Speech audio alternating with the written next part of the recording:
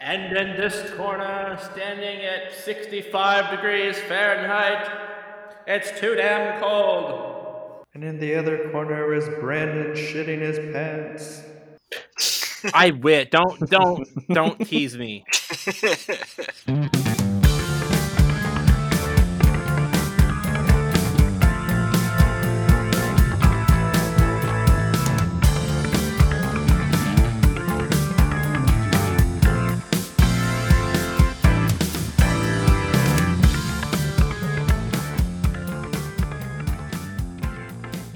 Welcome back to another episode of the Small Consolation Podcast. I am today's host, Jared.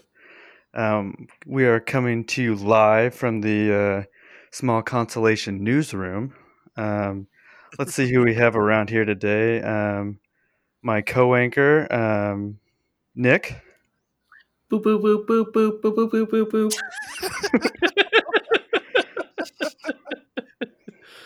boop. Over at the weather desk, Evan. It's raining sideways. That might have been a little racist because I was really hoping you would go that way with it.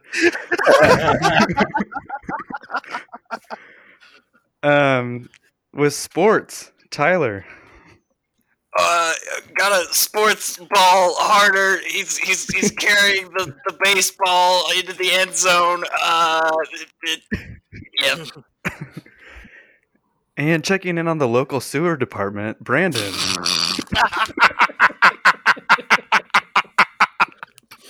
These pipes are clogged, and I mean clogged. What? It's gonna be a 2-man job, or maybe a 3-man job. Yeah, you're gonna really have to send a pig through there. Yeah, it's gonna be a 3-man or Jared's wife job. Oh god! Oh, don't bring her into this. No, contact. They won't have it. And they won't get it. Oh no! Well, anyway, so it's been quite the eventful news week, so we figured we'd cover some of the hot topics in the gaming world. So the first one that I was going to bring up that I kind of thought was kind of interesting, Microsoft announced that they were going to double the price of their Xbox Live Gold service from $60 to $120 a year. That would be like the equivalent of if PlayStation Plus, something that is required for online play, was doubled in price. It kind of seemed to be a ploy to get people to upgrade to their Ultimate Game Pass, which was like $5 extra a month. But yeah, needless to say, people were kind of mad. Okay, so break this down for me real quick. Now, not knowing a whole lot of about Xbox, what? Okay, so I know that like with the new Xbox system, they were sort of hoping that you would, enjoy their Game Pass thing, right? Where like all their games basically are online, and you sort of it's like kind of like the PlayStation Now, Yes. like subscription, right? Is this the same thing? No, Xbox Live is or I guess they do call it Gold, which includes Live, but that is the equivalent to our PlayStation Plus. Yeah. So it is what you need to be online. So it's not the Game Pass. It is not. Correct. It's not. So the Game Pass is something else. Yeah, Xbox Yes. Gold is the equivalent to PlayStation Plus. Game Pass is the equivalent to PlayStation Now. Well, so I will say, the one thing that I will say is that I could understand the justification for increasing the price to like $70 or $80, not doubling it. I mean, think about it. They don't have any new games, really, like any Xbox exclusive new games out yet, really, for the new console, because everything got pushed back. And so if they're trying to get you to do Game Pass and then like the online services and stuff, I could see where that's where they're going to make their money. But I just don't think that doubling is the way to go. Like a full, I mean, that's like 2 new games, you know? Well, and I think the idea was that you double it so that if you look at it at a per month basis, it's only a small jump then to go to the Ultimate Game Pass sub, which they would rather you have because that's more money for them, and it justifies them putting their new releases on Game Pass if they already have more people subscribed to that service. So it's almost like one of those, we're going to price it so high that you're just going to jump to the next step, which includes all of like what you would get with Gold plus the access to Game Pass. I feel like when you first passed along that message, like for me, and this whole story and the backlash surrounding it, and I want to say even in like most recently, I feel like I saw some news that was releasing that they were actually kind of backtracking on that price point. Yeah. And like for me, that just highlights my issue with the whole thing in general, in that it's kind of like asking for something for nothing almost, in a sense. Like it's kind of like it just seems so arbitrary. Like if they're at a point where they can literally like walk back on that price, you know, it's not like, it really doesn't have anything to do with a tangible like infrastructure cost that they're trying to offset or something like that. It's kind of like you said, like it's literally just a marketing thing. And that's kind of been my issue all along with that idea of these like paid subscriptions essentially for just basic online functionality, is that at a certain point they kind of just have you over a barrel, and they're like, you're going to pay whatever we darn well say we're going to charge for this, or you can't play multiplayer, or you can't even access these features online for games that you've bought and paid for. And I kind of have a big problem with that myself, and apparently a lot of other people did too, and they seem to have just kind of arbitrarily decided like, yep, we're just going to, you know, the services aren't changing tangibly, and we're just going to double the price. And it's kind of like Brandon was saying, like, that's just, I could kind of almost understand it if they were like, well, you know, we're going to keep the price in line with inflation and like increasing development costs and things like that. But no, it's like literally like, we're just doubling this for the same service that you had before, and suck it. Essentially, like, so yeah, I think the backlash was, I'd be pretty mad if PlayStation did something similar to PlayStation Plus for sure. Oh, PlayStation's going to, but I, especially after this, they're going to most likely approach it differently, where they are likely to bundle their online services, their PS Plus and their PS Now, into one service. And I would imagine it would be probably around the $80 a year mark. Mm-hmm. Which seems tangible. Like for someone who only has PlayStation Plus, adding PlayStation Now for a whole year for $20 extra.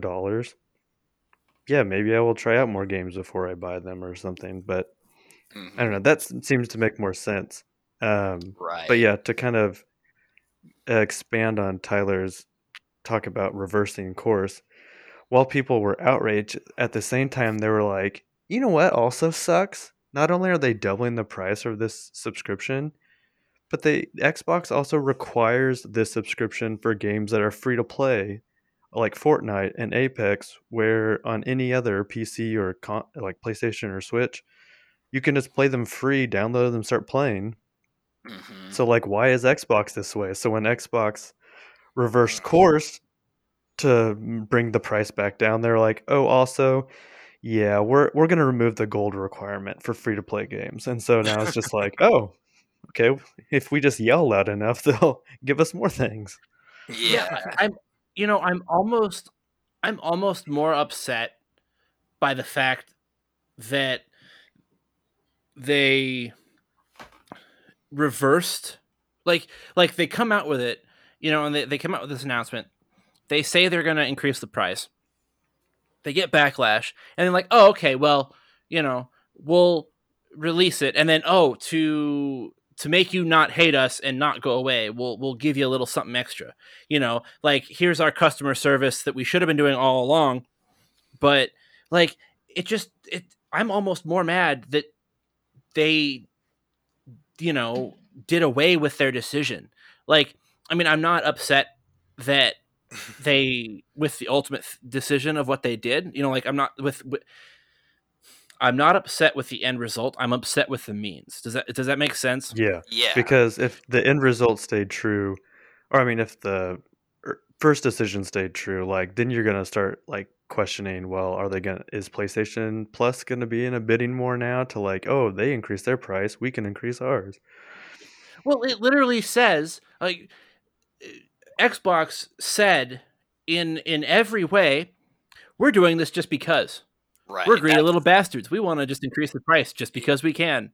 Yeah, and that's what I mean. We're going to try and see if we can't get away with it. Yeah, it's just so transparently, I feel like, anti-consumer, which, I get it. At the end of the day, they're a company, they're trying to make money, but I at least, I want to feel like there's a reason for it, like that they are providing Make better games. Service. Yeah, well, sure. I mean, I haven't seen, that's what I mean. I haven't seen anything yet that would justify that price hike for sure. But even if they did make better games, it's like, I feel like those two things just aren't really even connected. Like, it is literally just them, somebody being like, well, here's a way we can get more money, let's do it. And then when it doesn't work, it's like, well, that didn't work. Well, we don't really have, it was always just kind of this idea we had anyway. It wasn't really tied to anything. So let's try something else. Like, and it just, I just don't. Everything stinks about it. I could see them, trying to justify it, like saying, well, our console is, $100 to $200 cheaper than, our competitor. And so, we want you to enjoy the system, but we still got to make our money the same as everybody else. So we're increasing the services, but, the entrance fee is cheaper.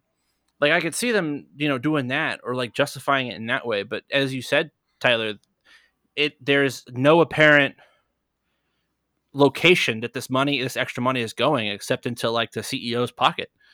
Right. Unless they're going to use it to buy more studios to get more exclusive games. Do the PlayStation model. I mean, well, so then you also have the two trains of thoughts trying to explain this. One, they're just super tone deaf, and just no one, when this whole idea was being pitched, was like, maybe we shouldn't do this. And then the second is that they did it on purpose so that they had something false that they could be the hero for. Like, they like a false flag thing. Yeah, like, we just need to generate something that, we got rid of gold requirement for free-to-play games and lowered it back. We're the hero now. It's like, no, you're the one who made this mess in the first place. It's like Robin Hood robbing the rich to give to the poor, and then realizing that the poor people, he just made the poor people rich, and so he robs them again. I'll be honest, that's not really the vibe I got from it. Like, at least, like, I think that's that's an interesting idea, and I definitely think there are cases where that's been done before. That wasn't, I guess, how this felt to me. Like, this to me legitimately felt like somebody was like, oh shit, I guess they won't deal with us, like, just doing this out of the blue. Like, it seemed very much like an oh shit moment to me on the behalf of. Well, and I think it's something we've mentioned before, but like, I don't think Microsoft, they're not like so dependent on the Xbox making them a ton of money. Yeah. Because they have their kind of tentacles and so many other like things, and so like they don't really need that extra income. So yeah, it does make it, just chalk it up to greed, I guess. Line the pockets a little bit more. Well, any more Xbox bashing before I move on? Nah. So now we can bash Blizzard and Activision. Yay! What did they do? So, as you know, well, I guess I kind of forgot, but Blizzard and Activision are kind of a couple now. Did Activision buy Blizzard or vice versa? Yes. Okay. Activision bought Blizzard. So another subsidiary of Activision is Vicarious Visions. They are a smaller studio that have, pre the Bungie Activision split, they helped with Destiny 2. I think the last thing they worked on, did they do a little bit on Shadowkeep? I know they helped with Forsaken and like all of those seasons quite a bit. They probably really did most of the DLC and seasonal content, really. Yeah. So they helped with Destiny 2. They're also responsible for the Crash Bandicoot and Tony Hawk remakes and remasters. And it just came out that Blizzard / Activision is like, you know what, Vicarious Visions, you're just going to do only Blizzard stuff now, from now on. Thanks for doing all this amazing work, and now you can just make a whole bunch of Overwatch levels and Hearthstone updates. Anyway, so it sounds like they're also going to be helping with the Diablo 2 remake. Yeah, and that's the part I was going to say. Like, to me, this wasn't necessarily bad news for that reason alone. When you mentioned that, my ears kind of perked up, and I was like, ooh, Diablo 2 remake. I'm on board for that. As someone who admittedly has, like, no experience with Diablo, like, I know a lot of people are calling for Diablo 4, but this news makes it sound like that's not happening for a while, so if you guys want to run with that, I don't know much about it. I mean, from my understanding, the timeline for Diablo 4 was always kind of. Blizzard is famous for fairly long development cycles and, quality releases. But yeah, it's kind of like they tend to release only a few big games over a fairly long period of time, and then honestly, they kind of milk the crap out of them. Has been my experience, like charging full price for games like way late into their life cycles. But all of that aside, I think so. Diablo 4 was one that it was getting closer to launch, but like you said, probably still a ways off. I'm not even sure if they were targeting this year. So depending on how quickly they may get a remake of Diablo 2 out, it may even beat. Actually, I would say at this point it might be I don't know if it's likely that it would beat Diablo 4 or not, but either way, I'm also guessing that would be two pretty different experiences, and that's kind of why I was excited, was because like a lot of people regard Diablo 2 as being one of the best, not only in the Diablo series, but just one of the best action RPGs of all time. And so, when did that come out? What's that? Around 2000. Oh, yeah. Was that just on PC, or did they do console? Only PC. Cool. But that was definitely one that, like, for somebody like I feel like I would kind of be like the perfect target audience, because I've heard about it. I've played a lot of other action RPGs. I've even played some of the Diablo series, but I've never played 2, because kind of it is kind of that perfect, I feel like, point where it's old enough and it's good enough that a remaster would really reach a lot of new people and old fans alike. And so I feel like it's actually a really good candidate for a remaster, in my opinion. So that was good news for me. But yeah, and apparently they're Blizzard's classic, like, I guess they're called Team One, who's kind of worked on a lot of big projects and had just kind of miraculously failed at their last remaster, has actually been dismantled and either given new jobs within Blizzard or just kind of cut. So this was kind of like, it sounds like Vicarious Visions kind of stepping into that role. I don't really, besides Hearthstone, I never really played a lot of Blizzard titles, so not really my cup of tea. But Evan, I feel like as a Crash Bandicoot fan, are you a little sad that studio like Vicarious Visions isn't going to be working on those anymore? I mean, Well, they gave the new one to Toys for Bob. That doesn't even sound like a real studio. it does. But did he build the toys himself? That's the real question. Ba-doom. Toys for Bob was also responsible for 1.5 of the games of the Spyro Reignited trilogy. I think the last game was worked on by Beanox. I'm not sure who did the last bit there. But Toys for Bob will be getting the Spyro 4, and they are going to be largely responsible for Activision's resurgence of those retro titles. Are they under Activision too? Yes. I didn't realize we were getting a Spyro 4. That's exciting. Well, it hasn't been officially announced, but everyone knows it's coming. One of those situations, gotcha. Yeah, it just seemed like Vicarious just had lots of good track records of remastering, like basically updating old stuff, but also kind of giving it a fresh spin. I think they only did the Insane trilogy and Tony Hawk. When I looked them up earlier, still pretty good track record. It's just 2 games though, because their history is almost entirely Nintendo Game Boy shovelware. We're trying to give them a compliment, Nick. Dang it!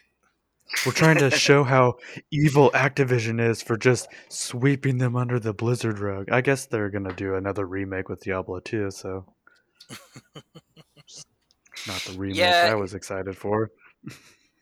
I guess it's a case where it's like to me it definitely doesn't seem quite as bad as like say what EA has done to the corpse that is BioWare at this point, where it's like, or actually here's another thing I heard in the news that ties in pretty well to this. So I heard that so for any of our fans who will be following us on YouTube whenever we eventually release video content, we'll probably be playing a little bit of Don't Starve on that channel, and the makers of Don't Starve, Clay Entertainment, they, I believe, were recently, the majority share of Clay was purchased by Tencent, which, I mean, I don't know that much about the company. You don't hear too many great things, I guess, about it.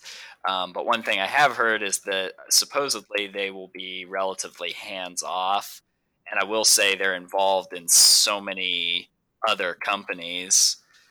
And a lot of times I'm not, like, I don't, like, it's a good thing that I'm not immediately like, oh, here's all the things that, like, I can name all of the things that Tencent's involved with, and they've ruined all of those things, kind of like I can be with EA to a certain extent. So it's nothing like that.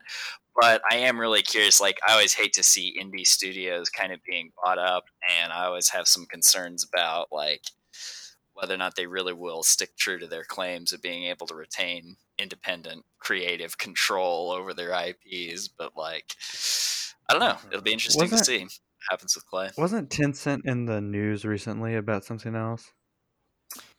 Likely. Tencent's a huge multinational conglomerate. It was the TikTok thing. They had, yeah, it was. Yeah, they have part ownership in that, or well, I don't know, whatever. Yeah, they still do have some. Yeah. They're definitely right. That's Tencent is like, that's the thing. They're not by any means restricted just to video games. Like, they kind of have hand in basically anything that's potentially making money, predominantly in China, especially, I think.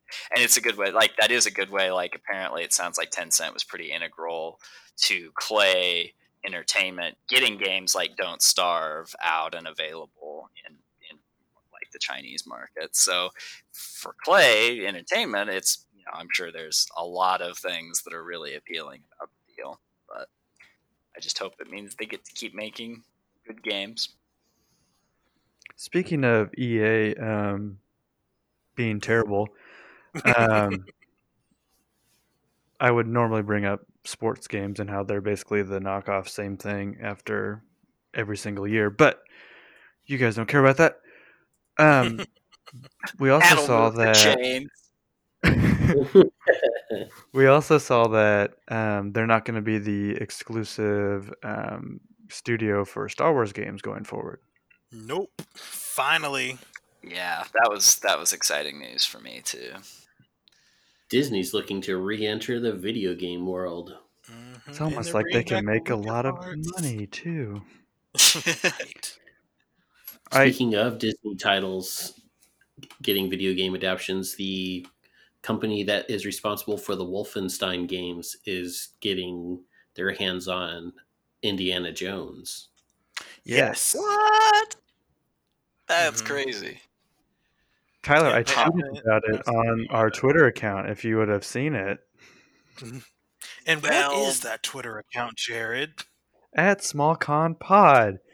I say to Tyler, who does not have a Twitter account. Well, there you go. Now the audience knows why I'm not following. No, Tyler has an account, but it's a burner for content he doesn't wish us to know about. Oh, yeah. Grandmothers. Sure. But yes, pretty excited for EA to not have a monopoly on Star Wars anymore. Even though the people I know that have played Squadron have said it's really good. I haven't had the chance to try it personally, but heard mostly good things about it. But I'm ready for a new Star Wars game that isn't a cheap cash grab based on microtransactions.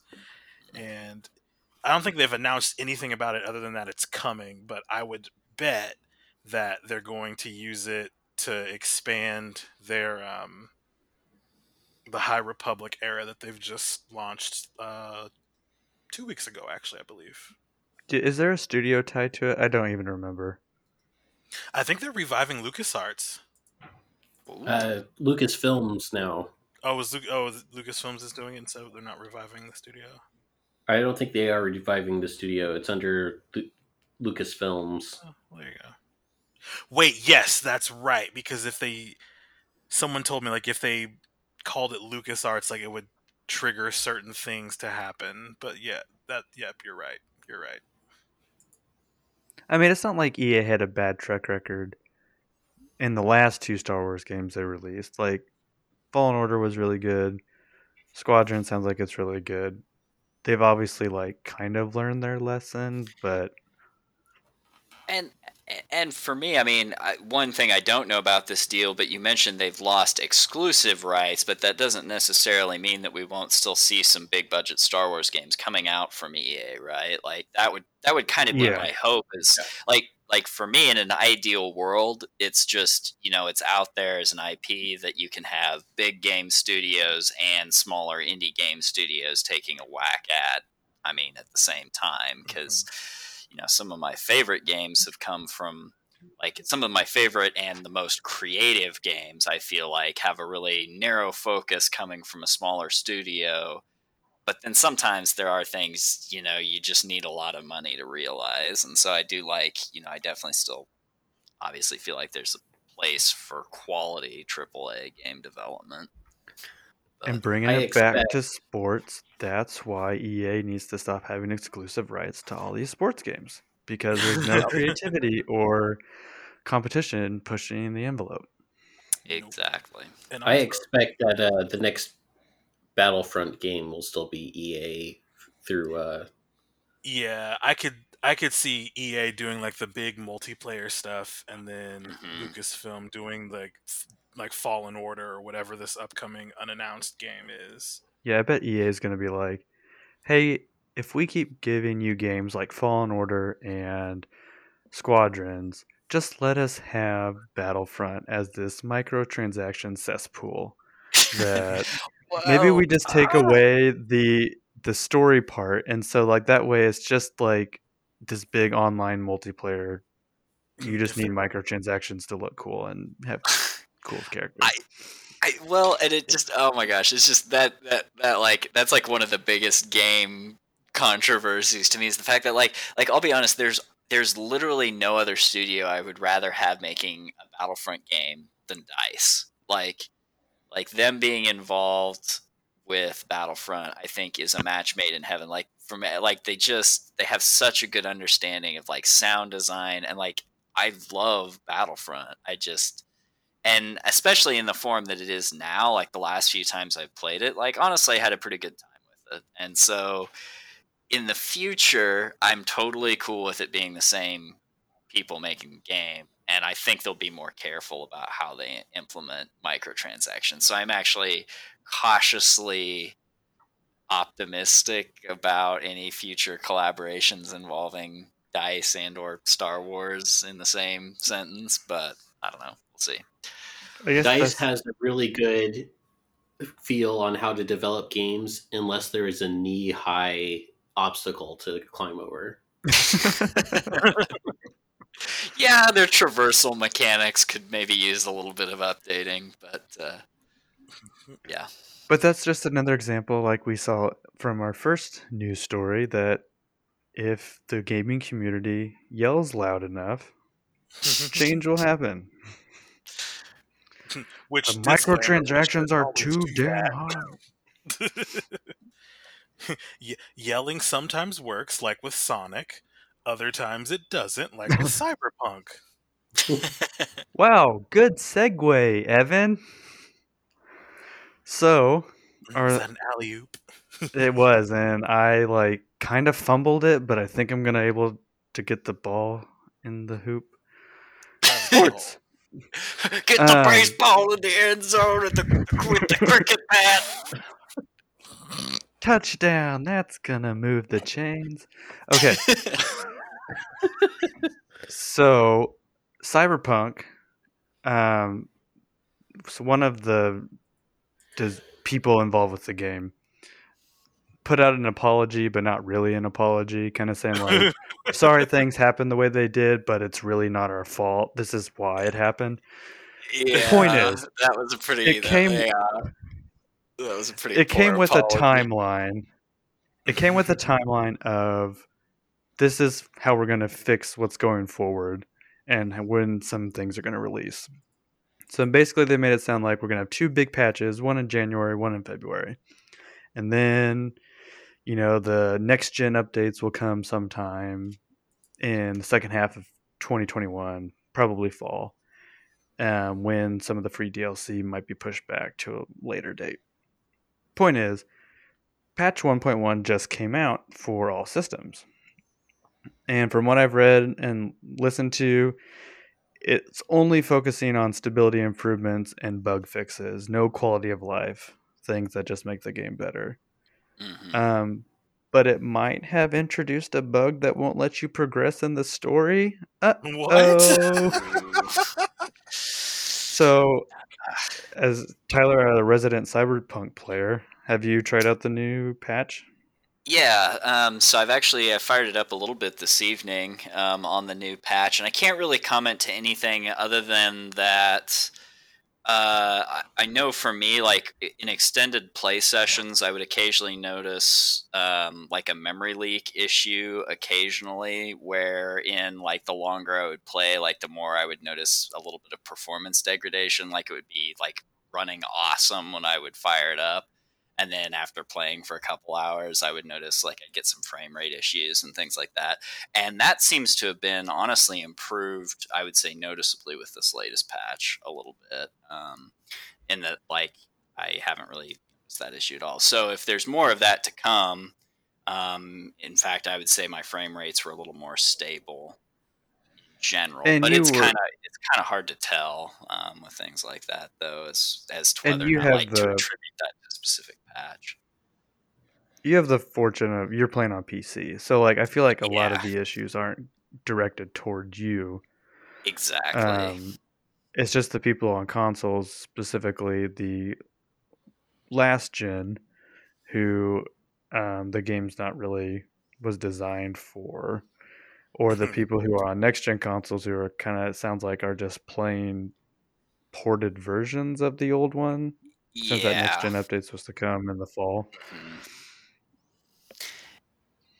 Yeah, it's really just been, like, as much as I have enjoyed CDPR games in the past, and as much as I still have honestly enjoyed Cyberpunk a lot, like, there's just no denying that this launch has been mishandled at numerous levels. Like, it has been a disaster, honestly, like, for the company, and that's sad to see, because like I've said it before, and I'll say it again. Like, the game to me is, really solid. Like, is it one of the best games I've ever played? I mean, for me, it scratches a very particular itch that few games do. So I like it maybe more than the average player might.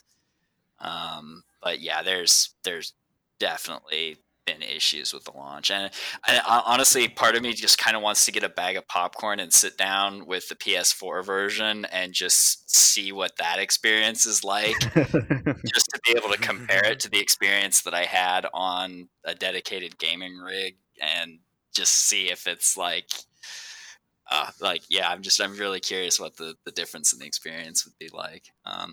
But yeah, from my perspective, I haven't honestly seen a huge need for performance and stability patches, but I would say I felt like I said, I had that one maybe memory leak issue that maybe this patch is fixed. So more testing required.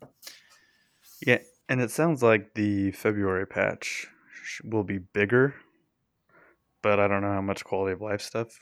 Have you noticed like a lot of quality of life requests that you would want added in? The biggest thing that I want is the ability to change my character's appearance in the game. Like, a game that's about like body modification and crazy wacky hairstyles and piercings and things like that. Like, it seems insane to me that there's not so much as like a barber shop in the game, which, it sounds like that kind blows of my mind.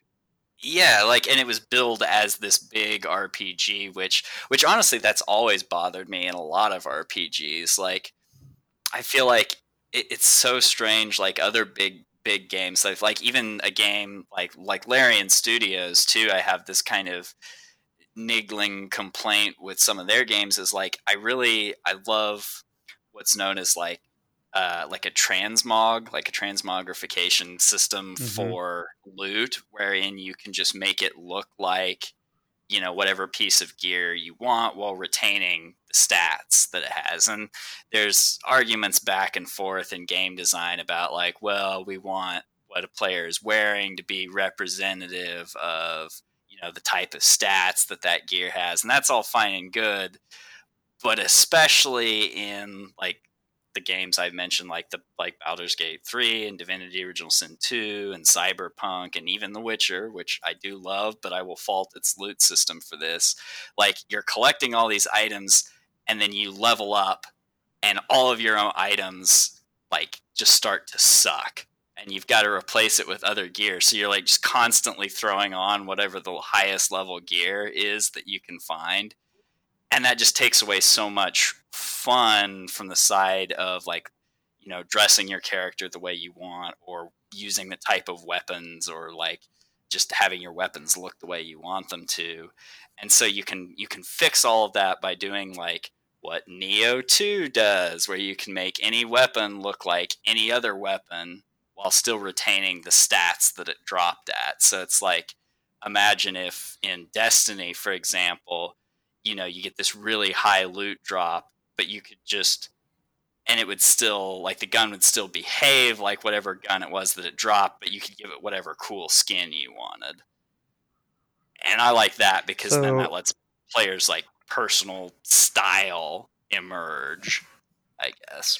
Destiny's kind of hard too, I guess, with weapons, just because the weapons themselves are so unique. It would be hard to change that.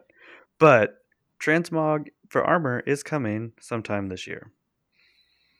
Ooh. So I will be super excited about that, especially in a game where, like Destiny, where the armor doesn't really reflect the stats. Like, you don't have high mobility armor, and the armor looks a certain way that like makes sense why it's high mobility, or like the backstory makes sense why it's high mobility.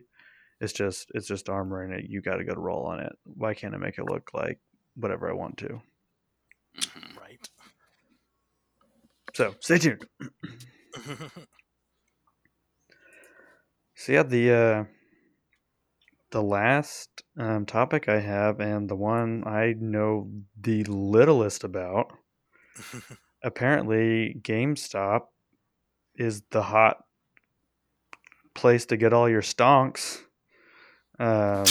Their trading was halted after rising like 69-70% the other day. What? Out of nowhere. Yeah. I tried reading why, and I'm not a stock person, so it made no sense to me, but it sounds like the easy answer is Reddit. I think I want to say Wall Street bets, but basically the stock market has breakers where it's more to prevent free fall of the market, but they also have it for just really sharp inclines as well. And GameStop got a new board member or a new CEO, and he was kind of a hot get for them. I think board member. Yeah, he's he's involved with Chewy.com if you order online for your pets needs. But he has a good track record, and I guess him suddenly joining the community over at Wall Street Bets decided they wanted to just dump everything into GameStop stocks. And then I saw something where another, I don't know, publication or something that follows stocks was kind of poo-pooing it and like, oh, this is GameStop will be back at really low levels shortly thereafter. And so Reddit was like, well, let me show you what's up. Hold my beer. And that's when it got real crazy. Huh. I see, to me that just seems so counterintuitive because, if you ask me like what's a company within the gaming spectrum that you feel is like a worthwhile like long-term investment or even a short-term investment, like like a brick and mortar distribution system is not what I would choose to invest in myself, I guess. Like, even with, I almost wonder if it's not people just being like, oh, like GameStop's associated with video games and video game sales are like way up during COVID. Time to invest in GameStop, It's just like, I don't know. I did see some. Go ahead, Nick. So let me put it this way. I pulled up their stock profile and went to the max time frame that Google has. At their height in 2007, they were trading at $61 a share. The last 4 years, it's been a steady decline down to about $3. Wow. The middle of last year, it is now at an all-time high. Wow. That's well. $65 currently. I did see some interesting like explanations for like defending GameStop's model. Yeah. Like basically the fact that the reason they're different from say someone like Blockbuster is because movies kind of like overall just standardized their format or went digital. Whereas with gaming, there's so many varieties in consoles. You can get physical games. You can still go online, and GameStop has an online presence still, whereas a lot of like Blockbuster, I don't think really did. But then GameStop is also going into the collectibles because there's a lot of merchandise involved with video games, and those that were probably doing them more than the games themselves did. And even though they have a ton of brick and mortars, they've been closing the ones that aren't doing well. But still, it does seem counterintuitive, like that. No, like it just shouldn't work. I guess that is an angle that I hadn't even really considered, though. Like, yeah, like if they were to just kind of rebrand as like a novelty, gaming like store, like where basically just a place where you can buy a lot of the physical merchandise associated with some of your favorite games. Like maybe they're starting to see that as a market that's, gaining some traction specifically in the US, even though like, just things with like collectibles, collector editions, figurines, things of that nature. Like I guess I could see that. Have you gone into a GameStop recently? Honestly, not for a while, but I mean, within the last year, yeah, I definitely have, and I do remember seeing a lot more of that kind of thing. Yeah, because like they have like still like the games on the wall, but like almost half the store now is like Funkos and all this merchandise, socks, shirts, Yeah, whatever you can think of, they've probably got it. I don't think it's a horrible idea for them to become Hot Topic. Yeah, for video games. Well, did any of you ever shop online on a website called ThinkGeek? Yeah. I randomly tried to look ThinkGeek up the other day, and I think GameStop bought them like a couple years ago. I wasn't sure if they had. That's why all the stores have that junk inside now. Yeah. Huh. You say junk as I'm sitting amongst most of it. It's okay, Funkos. Or they bought Jinx, I guess. I don't know what the breakdown was. Yeah, I don't know. I'm almost positive that they bought. Because I love ThinkGeek, and now they're like, when that transition happened, they're like, yeah, go to GameStop, and I'm like, first of all, GameStop's online website sucks, and it's just they didn't have the same cool stuff. Like I got so many like Christmas presents from them because they just had so much unique things to it. Like GameStop now is just like, buy this Funko or this keychain or this pair of socks. Yay.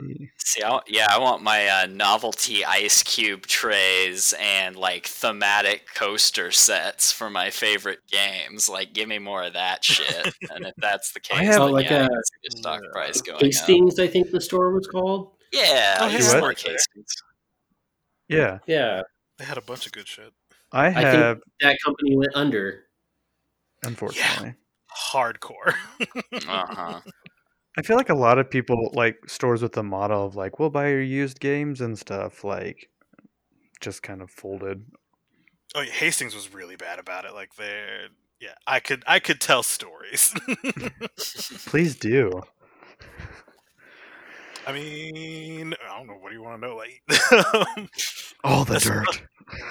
Like I feel like really like the vinyl, like used vinyl, got used and abused a lot because there was pretty much like, at least when it first started, you could just like, go to your parents' basement and dig up all their vinyl and bring it in. Like, all right, I'll give you 20 cents a pop for this milk crate full of records. Who knows if they work, because don't have a record player. I don't know anything about vinyl. Yeah. The funny thing is, like, vinyl is so popular right now. Like, it's like making a comeback.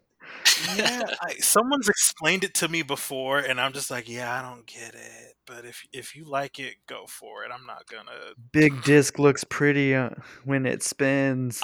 I won't lie. That's part of why I kind of enjoy it. I do actually, I like a little bit of the distortion that it has. Like, I would never argue it's like, oh, it's the true vision of how it's how the music was meant to be heard. Like, no, but does it sound kind of cool on like lo-fi? Like, if you wanted to like throw on some hip hop with some cool cover art, like sitting on your desk and like watch the big spinny disc spin around. Yeah, it's good for that. So, that's why I like it. Yeah, I know it's a bit of a meme for people's like, oh, it just sounds so much better on vinyl is kind of the meme saying, but that's objectively not true for a medium that degrades the more you use it. Yeah. Yep. Also, vinyl is just like, if you have like one thing that's like, what is a thing that you understand the concept, but it still baffles your mind? It's vinyl for me. It's just like, Yeah. How is that supposed to work? That is no. Yeah. So, are we going to get like a Laserdisc resurgence here in 10 years? Oh God, I hope not. It's just a cycle. CDs are popular again. Oh.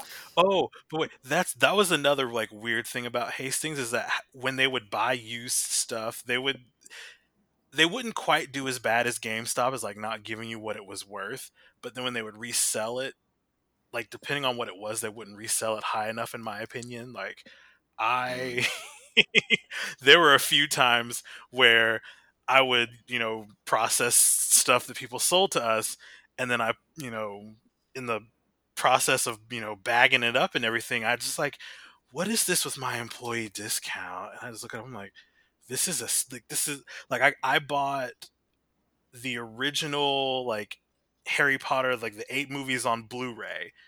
I think new this is back in what 2012, so new the 8 set of Blu-rays was like 70 or 80 bucks. Buying it used was like 40, but with my employee discount I took it down to like 30. Jeez. Nice. That happened with Harry Potter. That happened with I got the Dark Knight trilogy on Blu-ray for a really good price, and like a few video games too. But yeah, I think Hastings, like in their effort to just sell stuff, they didn't quite keep their prices where they should have been. And that's before you get into like a buy one get one or anything like that, which they had running all the time. Yeah. That's probably why I liked that place so much as a consumer, was because I felt like I was getting crazy good deals, probably because I was, and that's probably why they went out of business hard. Yeah. I enjoyed wandering around and looking at all the random stuff that they had to sell, but Yeah. personally never been a super huge collector, but I also kind of want something a little bit higher end than Funko Pops, but not like I need a Feel attacked. No, I'm just talking personally. I I know. want something slightly middle range for collector's items. This is an interesting topic, and we might have to table this for a different episode. But going into collections and what you value and what you have is very interesting. Yeah, I was about to say, I guess- so there you go, listeners. Tune in at some point for our collectors episode. That would be a good one. Brandon, write this down. It's being recorded, you numbnuts. You can't trust the cloud, Brandon. It can be recorded in other ways too. We just talked about old media. Why are you shitting on pen and paper? Well, I'm not shitting on anything right now. Oh, man. I did kind of have the thought to wrap up the GameStop conversation. Do you think when you try to sell those stocks when it's really high, if you get like really shitty return, like, oh, you bought this stock for $60, we'll give you $5 for it, or $7 if you get GameStop credit? We'll find out next week when the stock market reopens. Oh, man.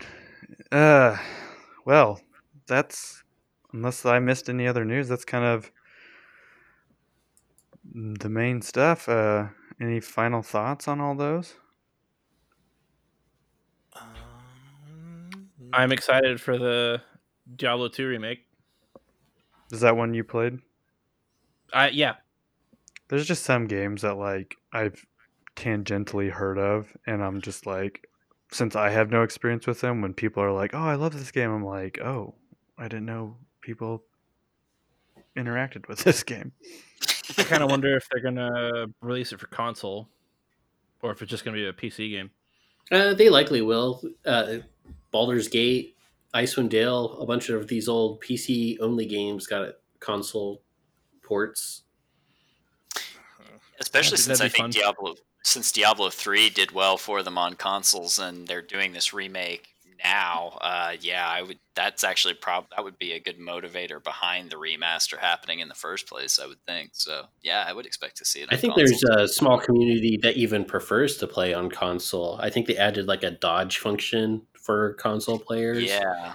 And so it just made it more entertaining for people playing the Infernal mode because they can play it like Dark Souls. Yeah. In terms of the Microsoft, I think the way I pitched this story to you guys is, since their Xbox Series S, the cheaper one that's like the price of a Switch, like is available, and it's like, oh, that'd be a kind of a cheap entry into Xbox if I just wanted to kind of have all of the games covered that I could possibly play. But once the original news came out that they were increasing that subscription cost, I was like, maybe I don't want one. And now that they reverse course and removing the gold requirement, now I'm like, maybe I really do want one. Make up your mind. But I mean, let's be honest. That's just like the PS5. You can't even find any new console unless you pre-ordered or if you have wires for insides. I don't understand why retailers haven't set up like, here's just a pre-order system. Like, put like $100 deposit down or something, and then when we get them, when you're up in line, we'll send you an email. Gotta confirm within 24 hours, or it bumps to the next guy. Yeah, just set up a queue. Because those retailers are getting the money either way. If Joe Blow gets a console, or the scalper who has 15 sitting behind him gets a console, they don't care. Body McBotface.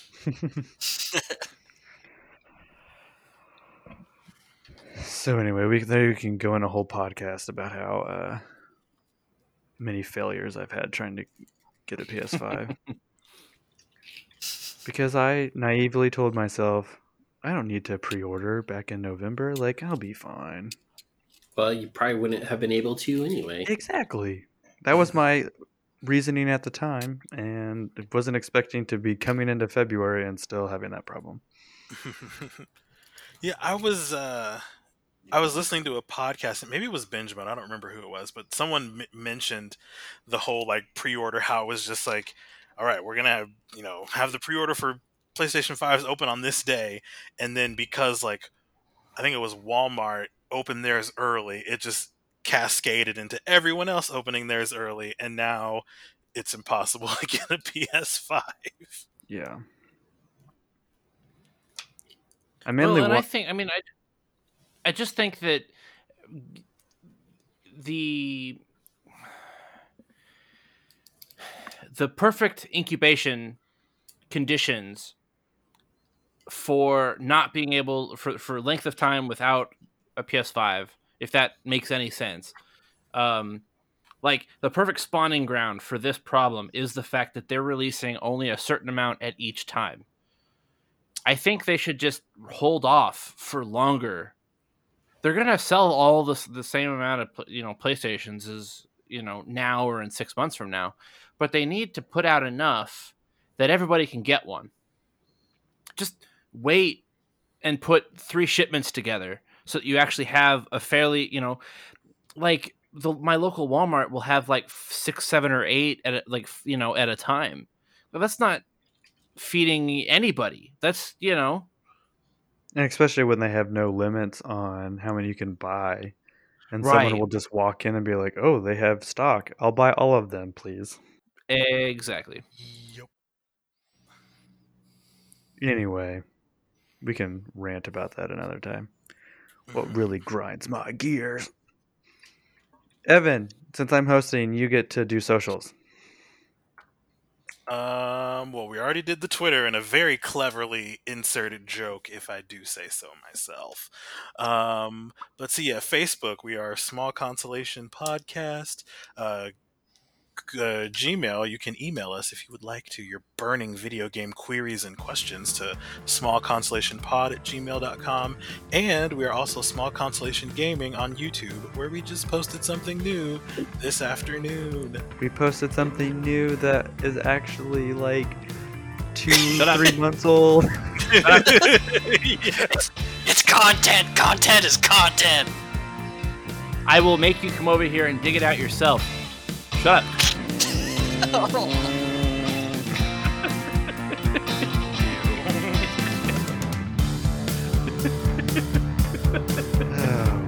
Well, I'm not gonna throw it to Brandon. So Nick, you can tell the people bye.